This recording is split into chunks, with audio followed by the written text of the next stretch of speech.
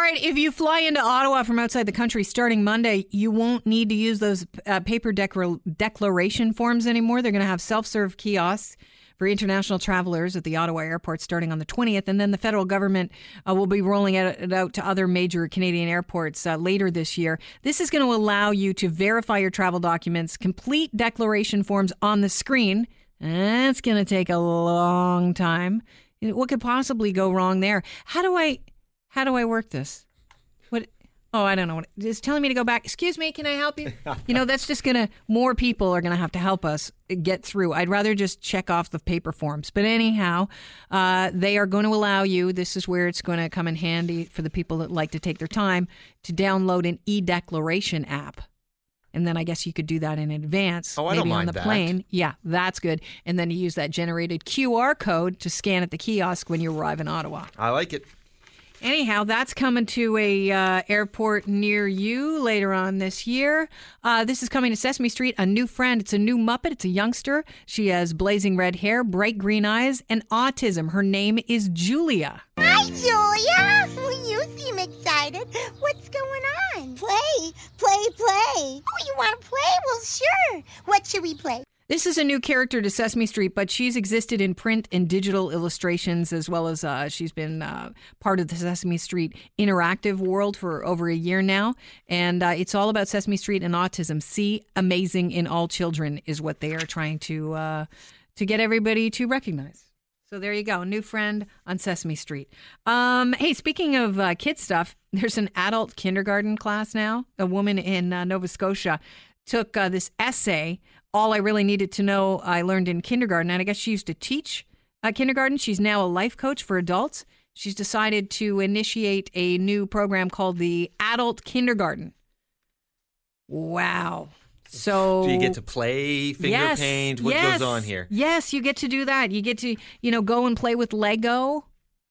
You get to finger paint. You get to make puppets. You get to hang out. It's all about allowing you to get in touch with your inner child. I get an idea. Just kneel down and play with your kids on the floor. By the way, should we play? This is anything. You know what? Plasticine. I rocket that. I used to do that. My niece Haley would get plasticine. And I did not. I went full on with the creativity. I didn't let her win. She actually was better than me at the end of the day. But just play with your kids. How about that?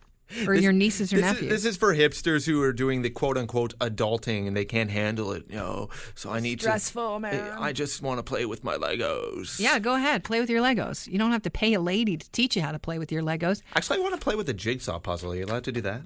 I don't know. I'm not sure if they do that because probably at cleanup time it causes severe stress because I'm not done yet. What am I going to do? I need to make the smiley cow. Exactly. Hey, there's new legislation that will be rolling out on Wednesday, introduced by the Liberal MPP, Dan Dong. No, Han Dong is his name. Han Dong. I think he's my MPP. I apologize. One syllable name. Two words, very short. Finish this story.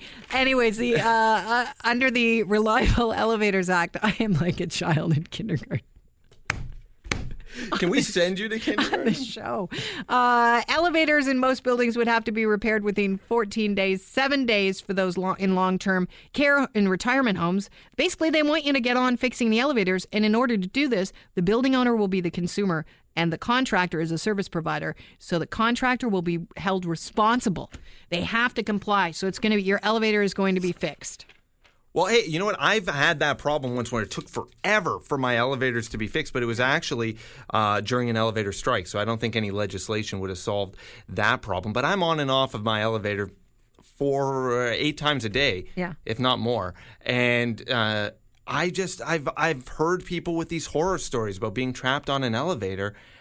And I kind of always wanted a story like that. I've never gotten the opportunity. You want to get trapped on an elevator? Yeah, I just sort of feel like it would be a fun way to spend a couple of hours stuck on an elevator. What is wrong with you? Ever since I saw All in the Family, when Archie got stuck on the elevator with the pregnant Spanish couple and the black guy, nothing. You went, and she has a baby. She has a baby on the elevator. It moved Come on. you, and you thought, "Wow, that's amazing." It was a big elevator, though. It's official.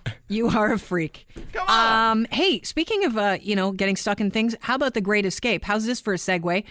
Steve McQueen's ex-wife, Nellie Adams, she is taken to the stage in this intimate jazz performance. And it's a one-woman cabaret show, and it's called The Lives of Me. And she gave a few interviews about Steve McQueen and what it was like to live with Steve McQueen. Here's a little moment from The Great Escape. You fool! To cross a wire is death! What wire? This wire! The only wire! Oh. It's absolutely forbidden to cross it, you know that? Yeah, but my baseball rolled over there. How am I gonna get my baseball? You first ask permission. Oh, okay. Get my baseball! Stop this nonsense, get over the wire! Immediately! Great Escape. Men love that movie. Specific men, my husband loves that movie.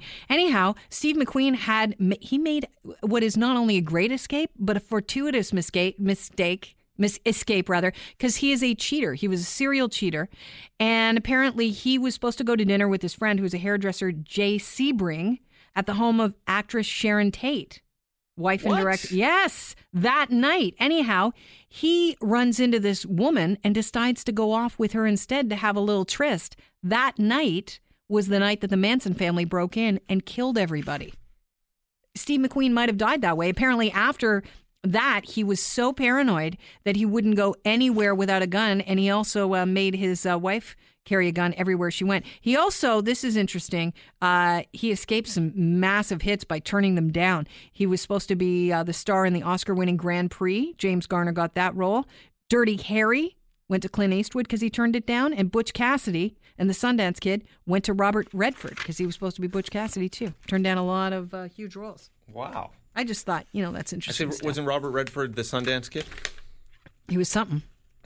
I don't know. One of the two. Butch Cassidy and the Sundance Kid. Yeah. I don't know. Maybe it was the Sundance Kid. Did I say it was Butch Cassidy?